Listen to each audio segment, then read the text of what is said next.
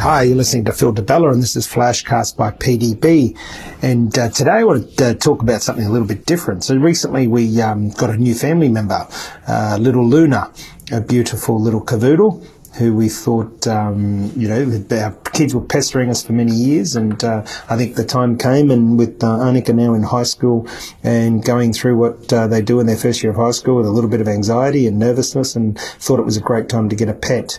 And so after many years of bugging us, I finally gave in, and can I tell you, Luna's been part of the family now for a couple of months, and it's been absolutely fantastic. And asked by many people what was the catalyst for me changing my mind about getting a pet. Well, after doing some research and speaking to many people and finding out, reasons why pets are good, I have to say that the literature I read is quite right, and I want to share a bit of that with the listeners. So something a little bit different about why we decided to get a pet and why they're good for kids, and in particular dogs. So whilst I'll be focusing more talking about Luna, the cavoodle, and little female cavoodle who's just absolutely gorgeous, it's generally pets in general, whatever your pet of choice is, whether it's fish and whether it's cats and whether it's dogs and whatever it is that your children are into or you're into. But I'm going to talk a little bit about it in terms of also in business and what I've seen, and in our children, and some concepts will come up over from some of the past flashcasts. So we're going to cover reasons why I believe the pet's been good, having Luna for our kids. And what started off as obviously to get a family pet, to be the usual things: responsibility, discipline for our children, learning to look after something and nurture it, and all the basic stuff is important, and we'll cover that in a minute. But so after doing some further research, one of the things is it actually decreases with allergies. The research shows that children who grow up in homes with pets are likely to have a stronger immune system. As we know, pets are out and about, and Ali, our boy who's 10, being sensitive to dust growing up, and he's growing out of that as his airways get bigger and his body matures. But as a kid, he was very allergic. He was allergic to dust and allergies. So one thing that we didn't know is that pets are really good for decreasing allergies in future, because it helps kids breed stronger immune systems. So that's been one of the big positives.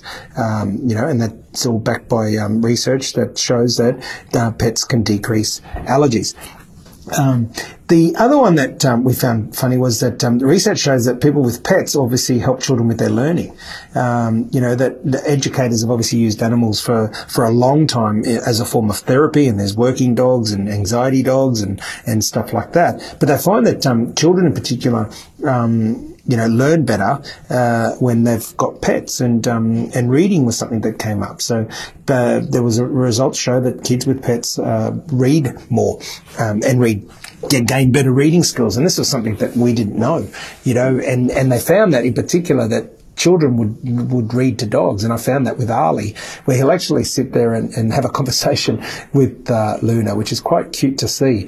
And obviously they see this animal as non-judgmental, they see this animal as their mate, as their pal, and the fact that they're not being judged is something that is important, obviously, to kids. So it actually helps kids with conversations and reading, and this is something I've seen firsthand in the short few months that we've had it. One of the key things for us is obviously the kids have grown up is about companionship. To be able to have that companion there that they can come, spend time with. Obviously there's the discipline side where they've got to look after her, feed her, walk her, all that sort of stuff. But, pets offer that companionship that is different. And I think the key one for me is this non-judgmental. As humans, we all go through life being judged. And again, the research, as I've been researching over many months, children feel judgment quite easily, and especially as they're going through hormonal changes and go through their tweens, as they call it. The transition from children to teenagers is known as tweens, which is something I didn't know. But having a 12-year-old daughter and a 10-year-old 5-year-old boy that obviously, are going through hormonal changes, body changes, school changes. There's a lot of changes happening, a lot of responsibility. I'm finding that this is something that's really, really powerful, is having that companionship. And again, in a few short months, I see the importance of this, our new family member being a dog, showing this non-judgmental companionship to our children has been something that's just mesmerising to watch. The other thing that I didn't expect that I found is it keeps the family talking. It's another element to talk about. I was dropping my daughter off at school this morning and we're having a conversation about Luna and the conversation, Luna's now being introduced to other dogs. She's now being introduced to other people because she's had her final injections, and watching, she's been a little bit anxious, but this morning all of a sudden she was with other dogs and other people and she didn't growl or get in any sort of anxiety herself. And I was having that conversation with Arnica on the way to school. So a 15-minute car journey was all about Luna and our dog, and which was fantastic, and that's something that really, it wasn't something I was expecting, that it breeds another level of conversation into the family. And even myself with obviously Ali, and even with Jana, it's another person, another addition to the family. It's another talking point. It's another thing happening. Things happen with the dog, good, bad, ugly. Obviously they're part of the family when you have a pet, whether it is a dog or cat, but it does breed another element of talking. And the other one is the healthy lifestyle. We find, we're out walking a lot more because obviously dogs like to be walked. It's fantastic. And even this morning we were walking at a very fast pace because Luna's growing. She's now 14 weeks old.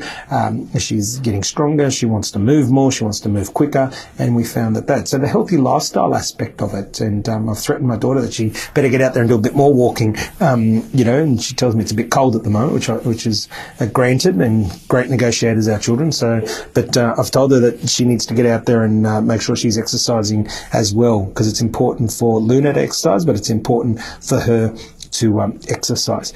One of the things that we wanted to do in buying a pet was to make sure that our kids learnt the circle of life, which is important. And it's probably something that we don't think about. But, obviously we're born, we have a life, we talk about life as measured in moments, then we pass away. Dealing with a pet, and hopefully this doesn't happen for many, many years, but I've seen friends and family that have had to deal with the death of pets that have been part of their family for 10, 12, 14 or 16 years. It actually adds another element. It is a way to teach children the circle of life, and early, and from a very short experience of only having Luna for a couple of months, Luna was born, we knew the breeder, so we tracked the progress until we picked her up at 8 weeks old. We would get weekly updates, so the kids got to learn about birth, they got to learn about training.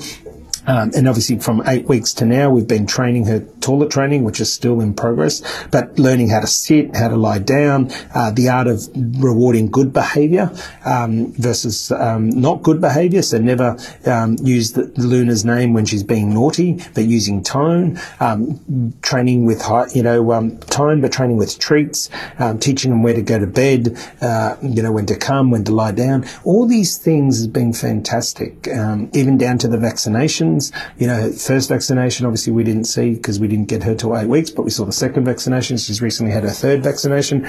So being able to teach the kids about this circle of life is really important. And of course, one day Luna's going to pass away, and they'll need to learn about dealing with the death of a pet, which research again shows that it helps them coping with challenging life events. Now, hopefully that's true.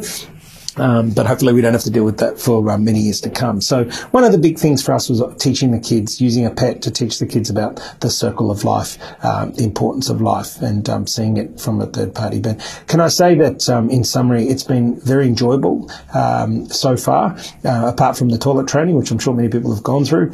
But it is all part of life, as we talk about life is measured in moments. And I never thought that having a pet and bringing a pet in the family would be so rewarding. So again, early days, but so far I find that the correlation of children and pets has been fantastic, and I really understand why the research shows the benefit of it. And I also wanted to share firsthand what I've seen from experience with having our family interact with a pet. So a little bit different this flashcast, but hey, that's what it's all about, talking about everyday things. And you got topics, send them in. I'd love to address them. Until next time, be the best you can be. Life is measured in moments, and you've been listening to Phil Di Bella, and this is Flashcast by PDB.